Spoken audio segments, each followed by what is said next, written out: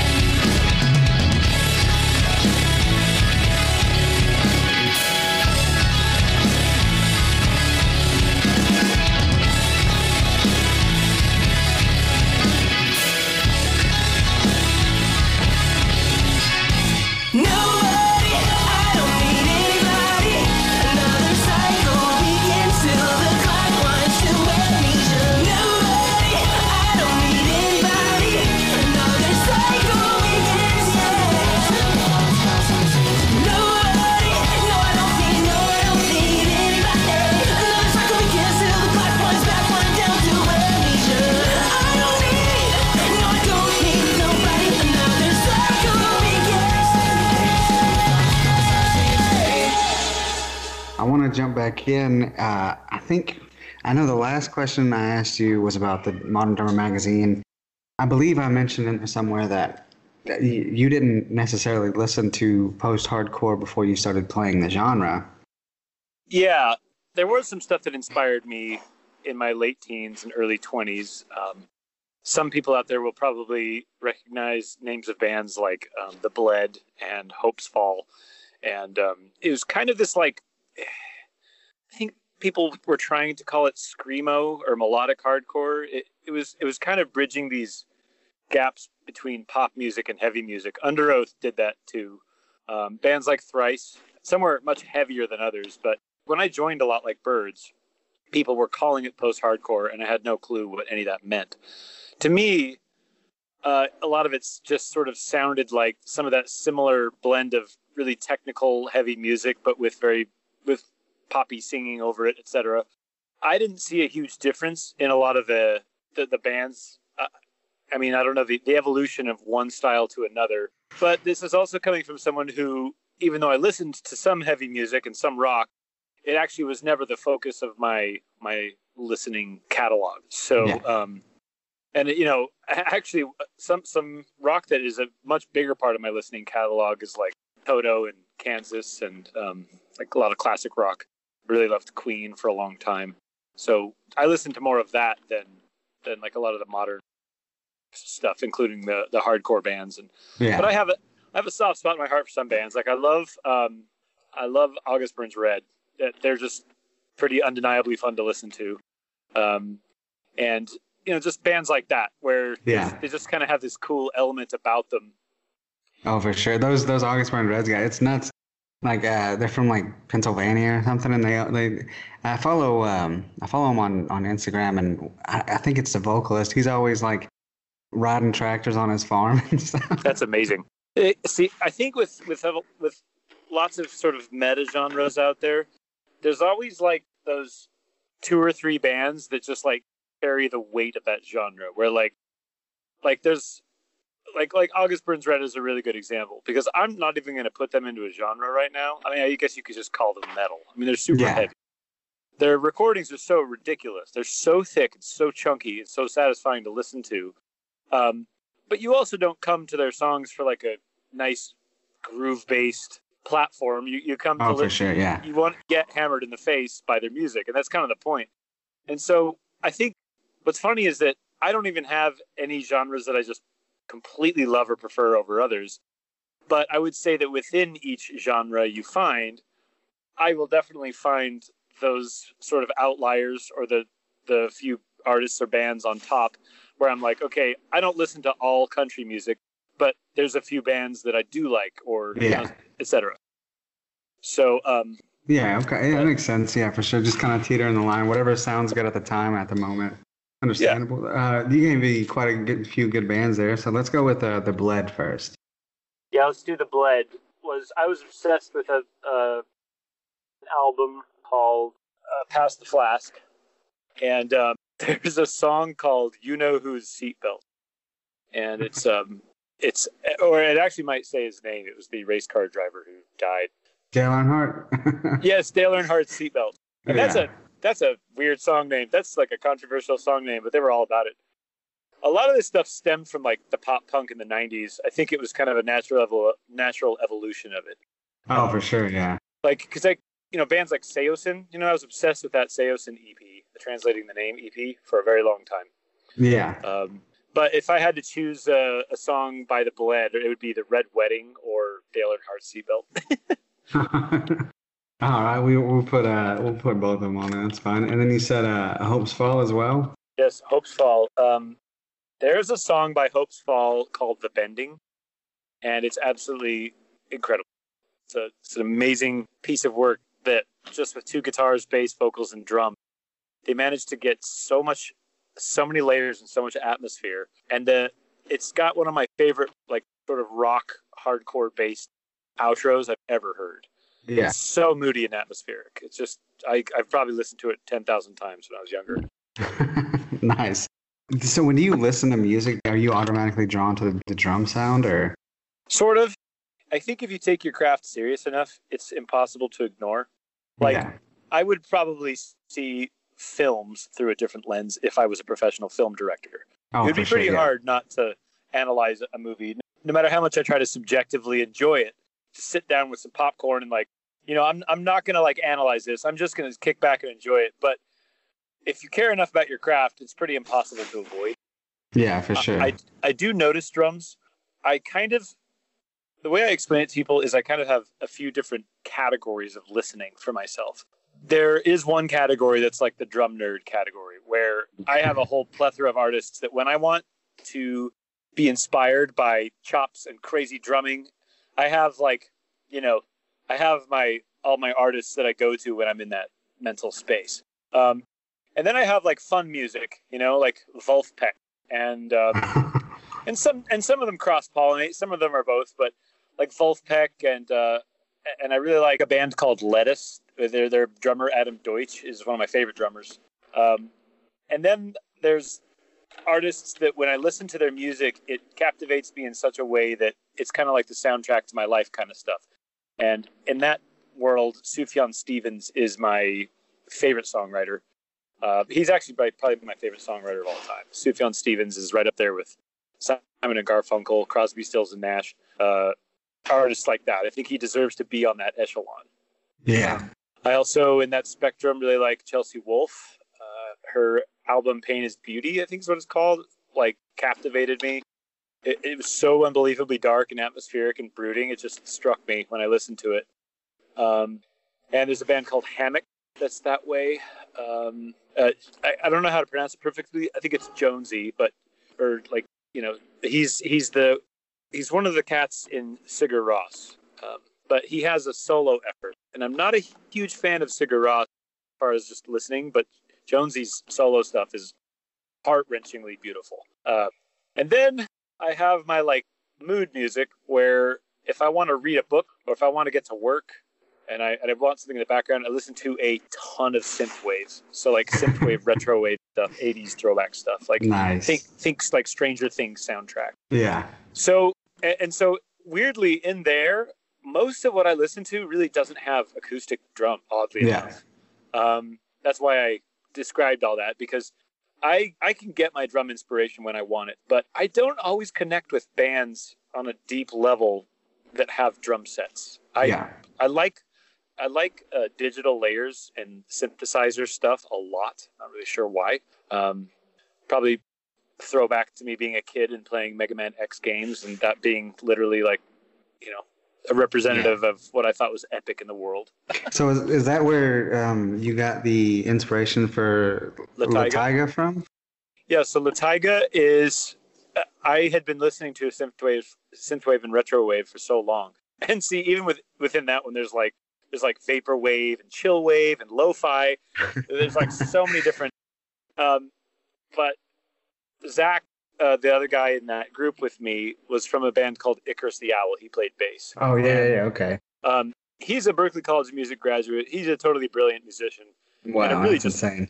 Standout dude. Just a really, really good guy. And we've remained friends since the days that we toured together when he was in that band. And he came out to Sacramento to do a little jazz project with me where I was trying to turn Mega Man songs into jazz form songs. We just couldn't get enough people together to do it. It just wasn't appealing enough to any other musicians to do. But from that, I just told him, I said, hey, I am so obsessed with retro wave and synthwave stuff that I am not a synthesizer guy. Obviously, I'm a drummer. So how do I get in that world? He's like, well, why don't you just record some drum stuff and send it to me, and I'll see what it sounds like to put some synthwave concepts over it. And at the time, I only had one microphone, one room mic, but it kind of benefited us because that one room mic sound with that kind of weird reverby lo-fi sound fit the music very well. So we traded ideas back and forth, and we just started releasing singles, and I didn't think anything was going to happen because, even though I have a decent little following and the bands I'm in have a following, I didn't think anyone was going to care about that music at all. I just wanted to do it as a passion project, but people listened. And they cared, and people donated. And the money that Taiga made actually recently funneled into an entirely new interface and a bunch of microphones. And now I can make really epic studio quality drum tracks to make even better Taiga stuff. So we're working on phase 2 now. So that was a fun venture. That's been a fun venture. That's awesome. I actually know somebody who put together a playlist. It's called Featuring Joe Arrington, and it's got pretty much everything you've done on it. And that's kind of how I heard Taiga the first time. That's amazing. Wow. Yeah. That's a huge, huge compliment. And it is pretty interesting to see the broad scope of the stylistic things I've done. I don't want to sound aggrandized talking about it, but I guess that's why we're here. Yeah, for sure. It is when I listen to something like the Siambar EP compared to Kurt Travis's songs. I'm so grateful that I have been able to work with a colorful enough variety of artists that care enough about different stylistic things that I've been able to employ those skills. It's been so much fun. In fact, there's another artist that I don't I mean, I'm in the credits, but most people don't know this. There's a guy named Damien, and he has a group. He has his own solo effort called So Much Light. I can't even tell because he's had so many releases and little EPs and things. But I've been on about 15 of his songs. I think I did all of them in one called Idiot Soul was the name of the album, but So Much Light. And the crazy thing about those, though, is that you're not really going to hear my flavor much because what he really wanted was a reliable drummer just to lay down some basic grooves, and then they kind of manipulated them electronically after the fact. So it's kind of like I was on the record, but I kind of wasn't, you know? Yeah. I just gave them some foundational drum stuff to start with, and it was just like a single day session, and then they kind of went ham with it. So I love doing stuff like that. I've done all kinds of little things like that. I should also probably drop a band called Milo from Brazil. I don't know if I already talked about this, but there's a band called Milo from Brazil, and they're very, very talented people. And they found me through Instagram, and they were familiar with my work, and they commissioned me to do a song. So I've already recorded it, actually. When it comes out, it was such a beautiful song. When I first heard it, it made me cry. Actually, That's a true story. And at first I was like, I can't even picture drums over this. It sounds so good already. But after a few listens, I could start slowly kind of assimilate what I thought might be a good idea on the drum set in my head. And then when I recorded it, it did fit in my opinion. But yeah, I cannot wait for that song to come out. It's going to be great. I'm writing down all these bands and we'll revisit them. That way we can put them in the playlist. We'll just kind of keep moving here. So I wanted to talk about that Eric, how do you say his name? Improda? Oh yeah, Eric Improda. The drum chain? Yeah. That thing was so sick, man. That thing was awesome. Wild. Yeah, and I find it crazy that it's one song and you can, like, all the drum pieces fit in that one song, but they're wildly different because none of y'all have the same style. Right. It was such an interesting video to watch. Yeah, well, and a lot of people don't know exactly how it came together. He explains it very clearly in the thing, but most people still don't fully understand how that came together. The thing is, he and his guitarist Nick, who's a brilliant musician as well from Night Verses, what they did is they asked us to each play 8 bars at a certain speed before the song was written. So the drum parts came first. So he said, literally just go ham and just play something fun for 8 bars at this tempo, and then just send me video and audio. So we did. So then the real work was him and Nick going through and trying to find some kind of flow between all the drummers there. And they did. And then once they glued it all together as one big monstrous track, Nick wrote very specific guitar parts over all of it. That's insane. It is insane. And it's also insane that that one has like 500,000 or 600,000 views for some reason. And he's released 3 or 4 more that we've all recorded together, and they have gotten almost no coverage. Oh, really? Funny. Some of them I think are even cooler. And he had specific themes for those, so you can go look those up at some point. One of them is one of them he called Intensity. One of them he called Chops. One of them he called I think it was Pocket. I don't know. Anyway, there were different sort of layers to the drum chain, which added a little bit of an extra challenge and personal touch, because we were all, and it was interesting how everybody interpreted it. You know what I mean? It's like, like one of them was just called Creativity. And so there are some metal drummers just doing all kinds of wacky stuff. It just sounds amazing. And for Creativity, I decided to do a very funky, what's called a rumba huahuanco. So like, it's like metal drum stuff. And all of a sudden there's this crazy like clave-based Afro-Cuban thing I'm doing. And then it goes back into more metal stuff. It's a riot. That's nuts, man. That's so cool. Like, I don't know, that's insane, dude. Those guys are awesome. I follow Eric and Prada too. He's really cool as far as like with the Fever 333 and what those guys are doing is really awesome. I love that dude. He's in my phone as Tarzan, just because when I first toured with him, I mean, here's this shirtless dude, super sinewy and ripped, long hair in his face, screaming while he's playing the drums, doing backflips. I'm like, dude, you are Tarzan, and I mean that as a compliment. like that's so. I love that. That dude's wild, man. He's wild. You're also in a funk jam band called Love and Mischief. Yeah, there's no and. It's just Love Mischief. Oh, Love Mischief. Although Love and Mischief is also a very great band name. Love and Mischief is kind of it almost sounds like a throwback to like the swing era songs and things like this. Love. Someone's calling the tune Love and Mischief, but right. Anyways, yeah, that is such a story. Brian Curtin, who is one of the most brilliant humans, and not just musicians, but brilliant humans I've ever met. He's this incredibly enlightened guy and a very good friend of mine. He was in the sort of jam band kind of jazz scene in Sacramento, and in 2013, I started playing for a band called Zug, Z-U-H-G. Now, I was not on any records. I was just playing songs with them live through the summer in 2013. Yeah. And this was a lot of Northern California gets a lot of big reggae fests, and there's a lot of family picnic, family vacation fests where a bunch of, sort of jam band. I'm not going to actually use the word hippie, but since I just used it by saying that, I'm just going to let that sit there. But there's some brilliant people, and I loved my time I spent with all of them. And Brian was in some other bands and played some shows, and we met. And he got an offer to go to Berklee College of Music, which is all the way across the country. Yeah. But right before he left to do that, he said, "Hey, could we record some drum demos?" He's like, "I would love to just get together and record some drum demos." And I said, "Sure."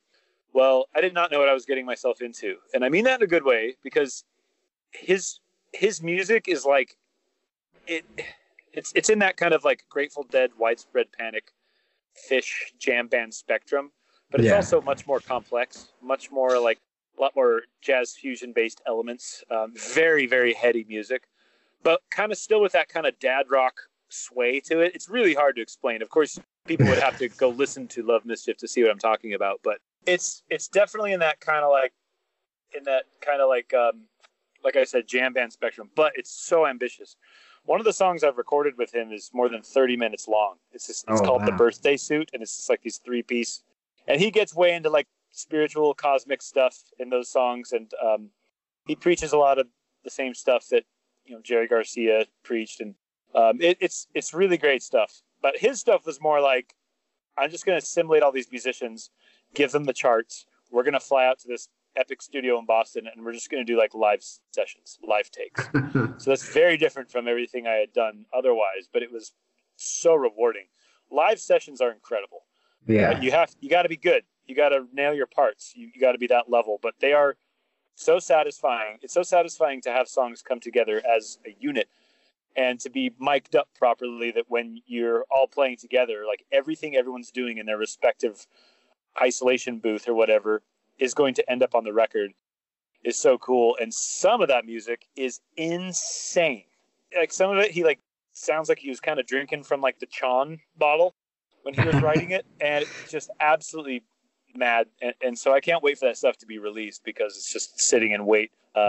He has kind of a marketing plan, a rollout plan for it all, but man, I think I have 30 songs just sitting in storage with him. Wow. That's so insane, I'm not kidding. It's crazy. We did so many sessions.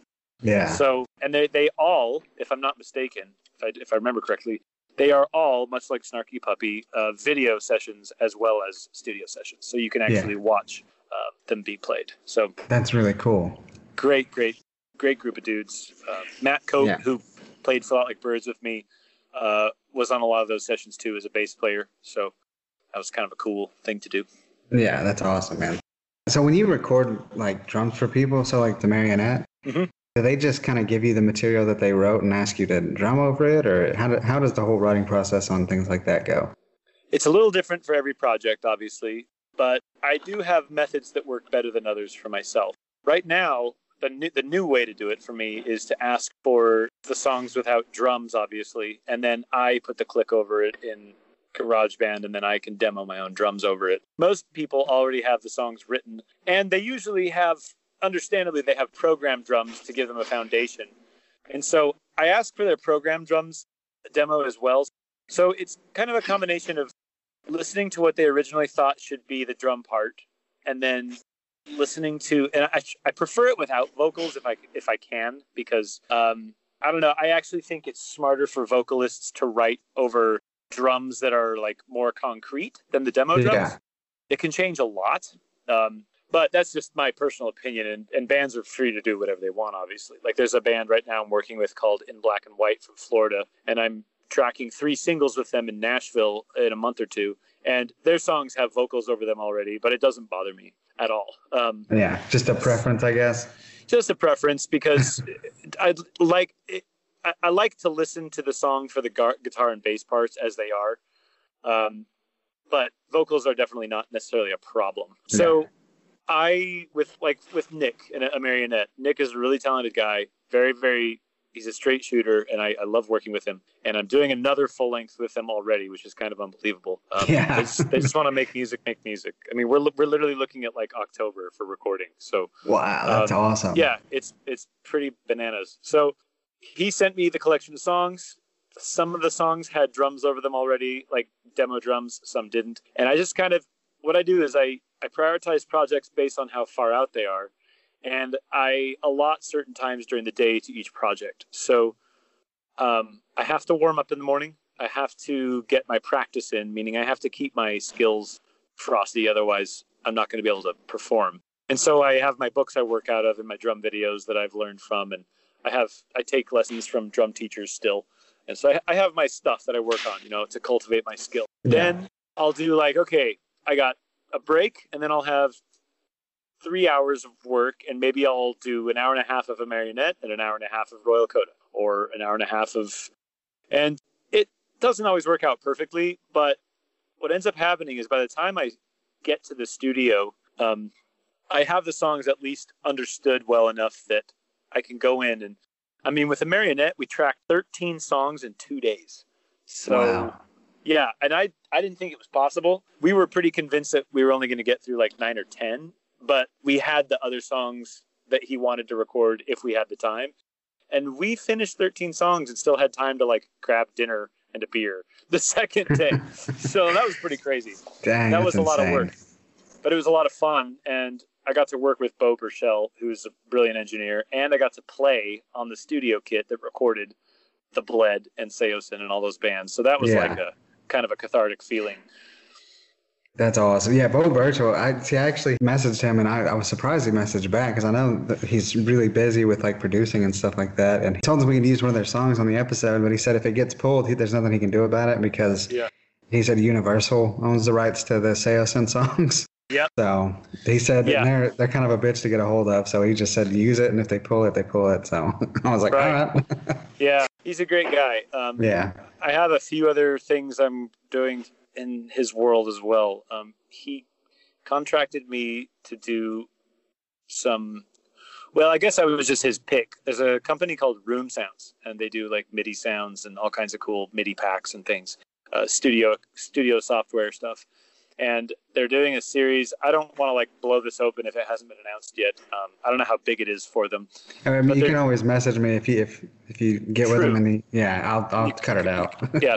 Well, I'm doing the first ever Joseph Arrington Groove MIDI pack.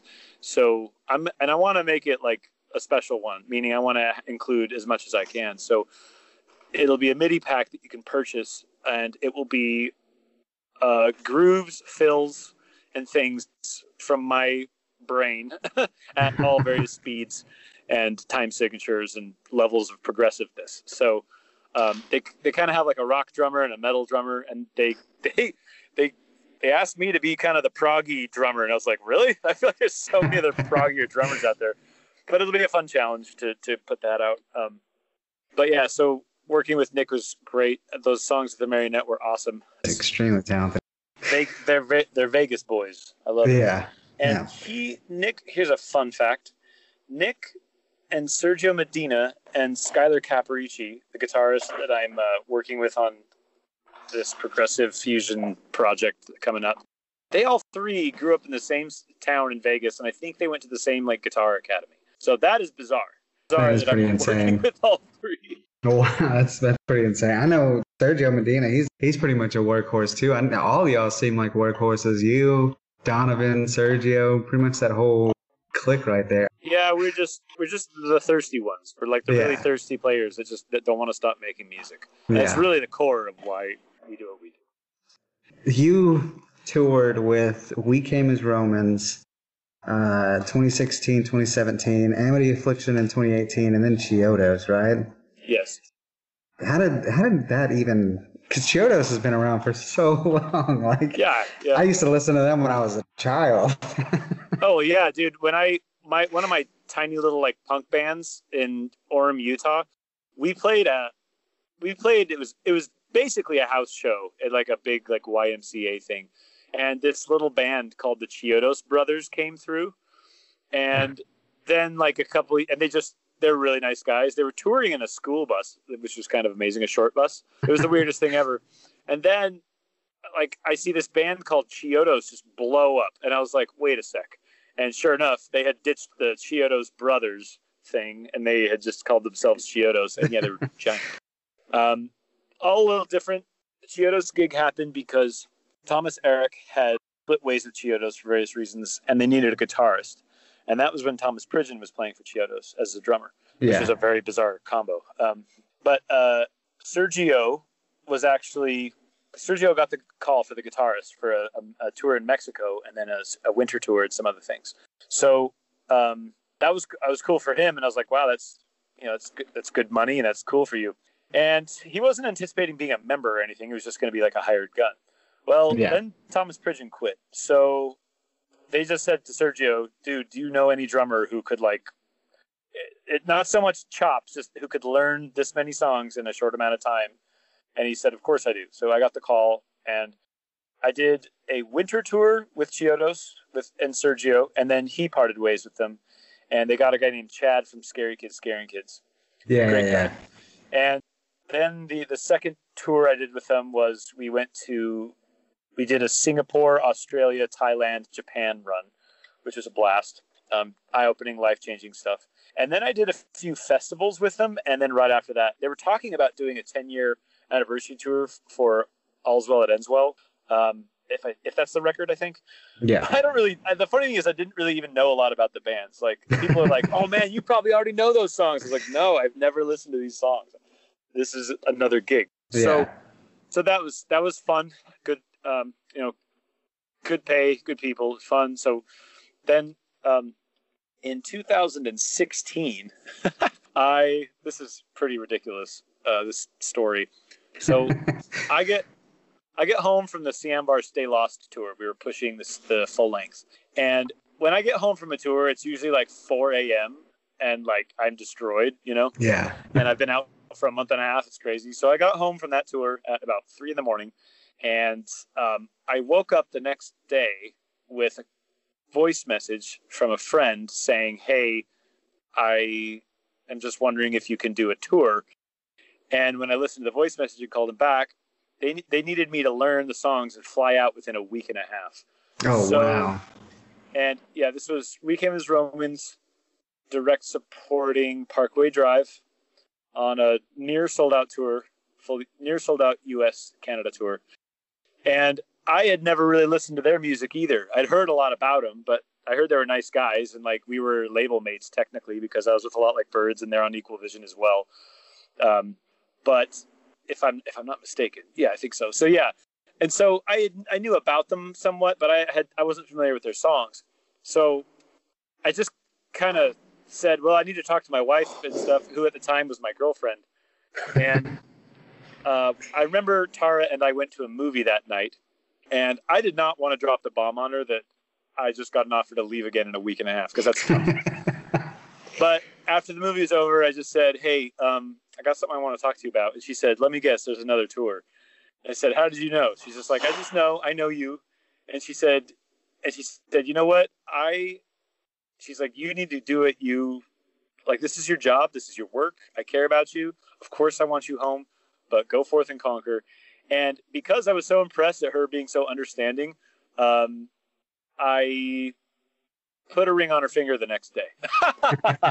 So I was nice. Like, but really, like having your other half be so understanding of something. Yeah. It's like being in the military almost. It's like really tough to travel stuff, but yeah, for sure. So I learned, I think it was 16 songs in a week, And they were very generous in being like, okay, let's pay you for your work while you're learning the songs. And I hadn't played double kick pedal in like so long. And so I had to actually go buy one. I literally went to the store and bought a double kick pedal to learn their songs. Learned the songs, flew to Michigan, and then we started the tour. And that tour was an absolute blast. I have endless stories from that tour. There was even a murder that happened in Reno, Nevada, about 20 feet from our bandwagon. Like, we literally heard the gunshots. Yeah, it was like gang related. That's pretty unbelievable stuff. So I did a little holiday run with them as well. And then they found a permanent drummer who is an amazing guy and an entrepreneur. He has like a music lessons website, and he's just awesome. So, and then Amity Affliction was my friend Javi, who works for Absolute Merch in Southern California. He was Parkway Drive's tour manager when they were in the States. And we connected on the Weekend as Romans tour. And he's a really nice guy. Great dude. I've played VR in his front room. It's hilarious. So that guy, he gave me a call one day and said, hey, are you looking for a gig? I said, well, I'm not really looking for a gig, but like I'm a working musician, so what do you got? He said, well, there's a guy named Troy Wright who's been playing for the Amity Affliction, and for whatever reason they parted ways. And again, we're looking for that guy who can just learn songs quickly and jump in, who can wear this hat and jump into this quickly.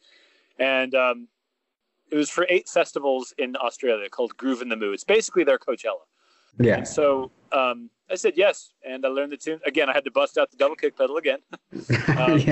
Learned their set, and then I spent 3 weeks in Australia. They were very generous. They kept me in an Airbnb, and I was actually by myself Monday through like Thursday, just kicking it in Australia and trying to practice and play. I was playing a lot of Zelda, Breath of the Wild, and a game called Celeste, which is nobody should pass up. But then I played on the weekends. Those festivals were unbelievable. It was so weird to be playing after Portugal the Man, because that's pretty huge. And we had like flames on stage, and it was insane. So that was a cool experience.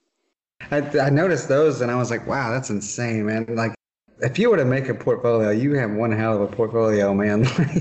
Well, I appreciate that, man. I do have kind of a one sheet that explains a lot of this. Most of the time I find that people just want you to be nice. They want you to be honest and just play the songs the way they're meant to be played. Most people think that everyone's looking for just an absolute shredder, like someone to come out and just has chops galore. But people really just want reliability when they find work. And obviously there are some gigs where you have to be a chops monster. That's very clear. But people don't realize how small a chunk of the industry that is. A much broader and more lucrative and more rational part of the industry is a percentage of people who really just want good, honest, hardworking musician who care enough about the music itself. Like, the whole is greater than the sum of its parts. For sure. And I added my own flavor to those bands for sure, because there's no way I wasn't going to do that. But plus we were playing live, so it didn't matter as much. I wasn't recording. So I could kind of have some fun live. And the bands would tell me what worked and didn't. And they did. There were some nights where like, dude, there's this fill you're doing after the chorus of this song every night. And it's throwing me off. And I'm like, you know what? That's fair. I went for it. Shouldn't have gone for it. But then they're like, oh, there's this thing you're doing at the end of that song that was really cool. So, but those were great gigs. Those were a lot of fun. Yeah.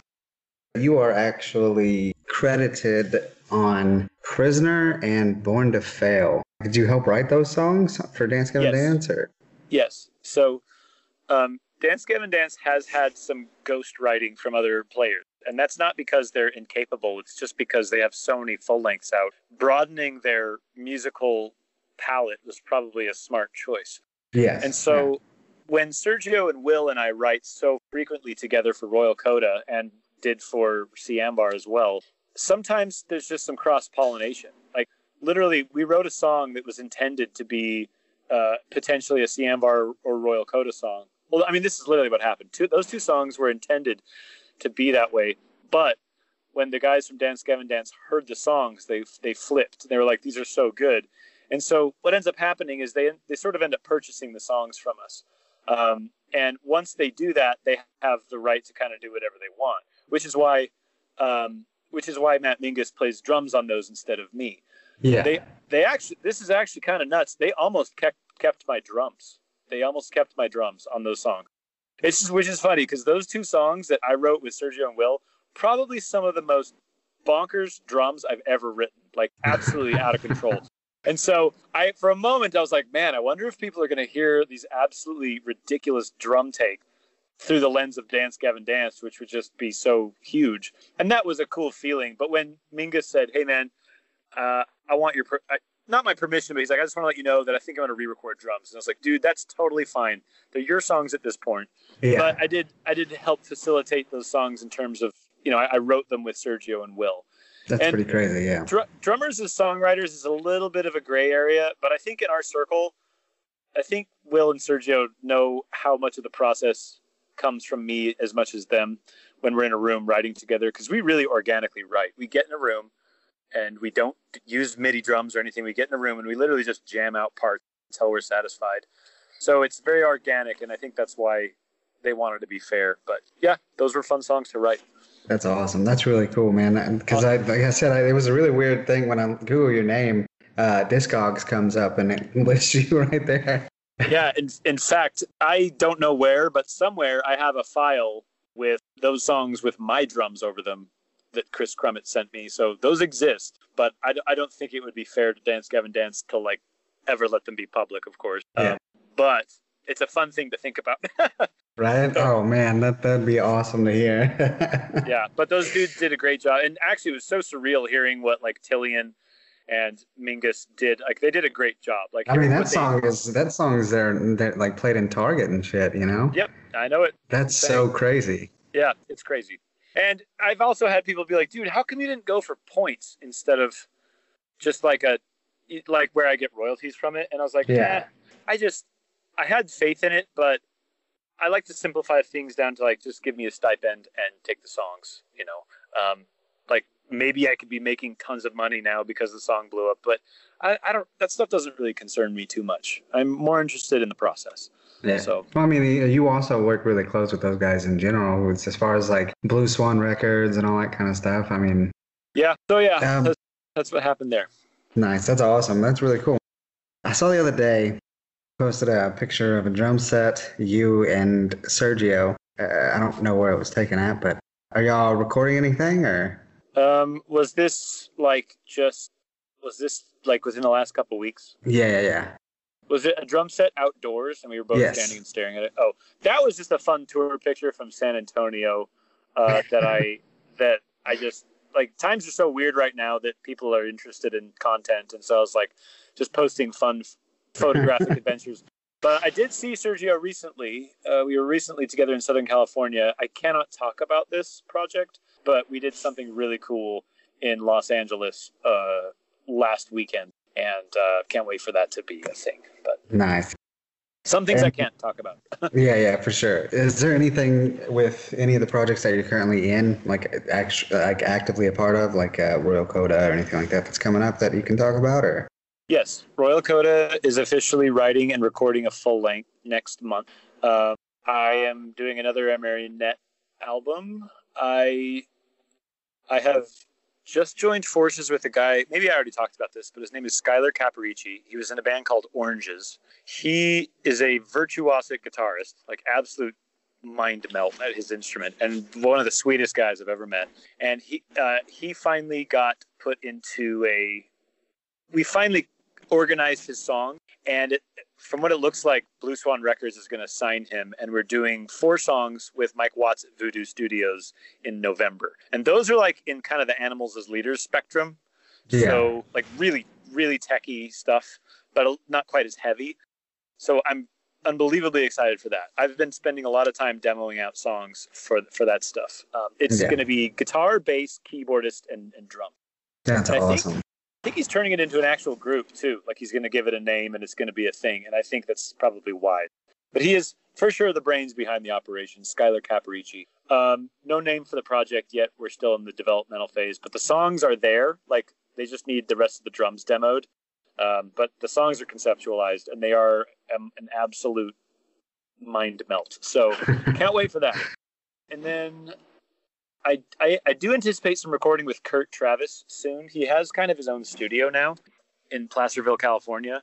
So I'm definitely going to team up with him again at some point. There's also talks of like a live Royal Coda stream, a show, things like that. I know Dance Gavin really Dance cool. did a wildly successful one, so we want to do it too. I think all the artists I'm working with want to do that at some point. Yeah. Are you like an official member, or like if Marionette goes on tour, like when all this ends, will you be the one touring with them, or? It depends. This is going to sound weird, but it depends on money because I'm a husband and a father. I got 2 kids, and so I trust those guys. Like Nick has offered me a tour before. I had to turn it down because of timing reasons, but the money was right, and I trust Nick, and so like I probably would have said yes. So there's a possibility. I gotcha. Okay. Yeah, I mean that's a given. I mean that's completely understandable. I got 3 kids and a wife, so I understand that. Yeah, but it's not outside of the realm of possibility. I know. I mean, it's possible that touring may not even pick up again until 2022. So I'm just completely restructuring the way I see my instrument. Like I said, I'm also doing 3 songs for a band called In Black and White, where the Blue Swan influences are definitely worn on the sleeve, but they're very good. I like the songs a lot, and they're very mature songwriters. So can't wait to do that. That'll be cool. And then you said Taiga's recording as well? Yeah, Taiga's recording. What Taiga's aim right now is to make the best studio quality recordings we can. But once I have 5 songs, because the new stuff Zach's been sending me is unbelievably good. It's insane. He has acquired so much gear, and he uses so much analog equipment to get so many amazing sounds. So I'm kind of like, I kind of want to like get 5 songs semi-finished, but then also send those into some record labels just to see if we could get a budget for something, because I think Taiga with a solid budget would be an amazing album. I think we can do an amazing thing. So yeah, for sure. I listened to that album as well. Anyway, I was pleasant because I didn't know what to expect going into it, but I was actually pleasantly surprised with it. I appreciate that, man. Thank you very much.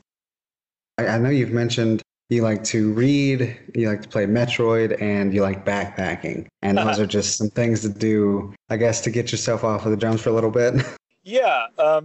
I firmly believe that to be an inspired musician, you should have passions outside of your instrument that you like. Because, I mean, if you're going to be inspired to write a song about something, you need things to write about. Oh, for sure. So, so you don't want to get burnt out or anything like that, huh?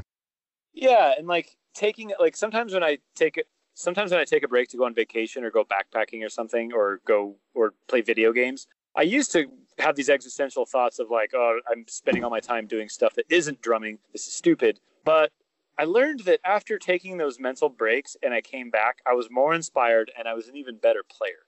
You got to let that stuff simmer sometimes. And, I just love the outdoors. I do love backpacking. I haven't been able to go backpacking in a while, unfortunately, but I used to be obsessed with going out into like the southern Utah wilderness, and I would spend 4 to 6 days out there with a group of dudes where we would that's cool. Hike through the backcountry. So backpacking, I am a huge game nerd.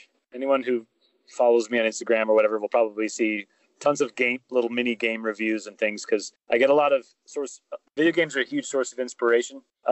I like things like video games and movies that just lift up your creative mind, inspire you in ways that you wouldn't have been inspired otherwise. Anything that creates mood, atmosphere, or hits you over the head with like a sledgehammer with cool concepts, or even if they're interesting, topical, or disturbing concepts, things that really make you think. Yeah.